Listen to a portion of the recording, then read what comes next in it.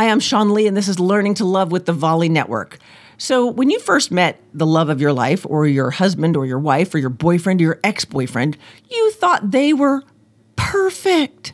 They were so amazing. They did everything you wanted. They were the other half of you. They were so much like you. They were so different than you. They were everything.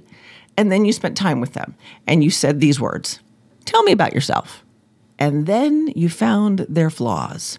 And the more you got to know them, the more flaws you found. And the more they got to know you, the more flaws they found. So here's the funny thing about flaws. They are really beautiful. They're fearless, loving, awesome works of you. That's what a flaw is. It's a fearless, loving, awesome work of you. And so that's what I'm going to tell you. If somebody is pointing out your flaws, maybe you have a gap between your teeth. Maybe you have a character defect is what some people call it. And I call it beautiful. I call it special. I call it fun.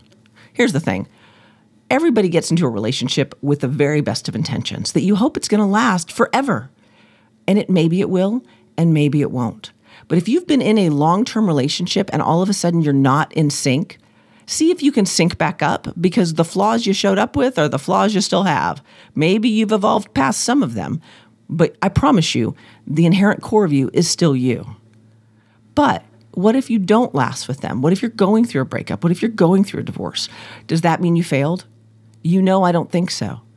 If you've been with somebody 5 years, 10 years, 20 years, 30 years, you didn't fail if you get divorced. You didn't fail if you break up. You had that time together to have the experiences you had to grow into the person you're meant to be. So the next person you show up with will have different flaws, and you'll have some of the same flaws, and you'll have new things that emerge. Every day is an experience of growth. Every day is a chance to love yourself and the people in your life and the world a whole lot more. I'm Sean Lee, and this has been Learning to Love, and I'll see you again tomorrow.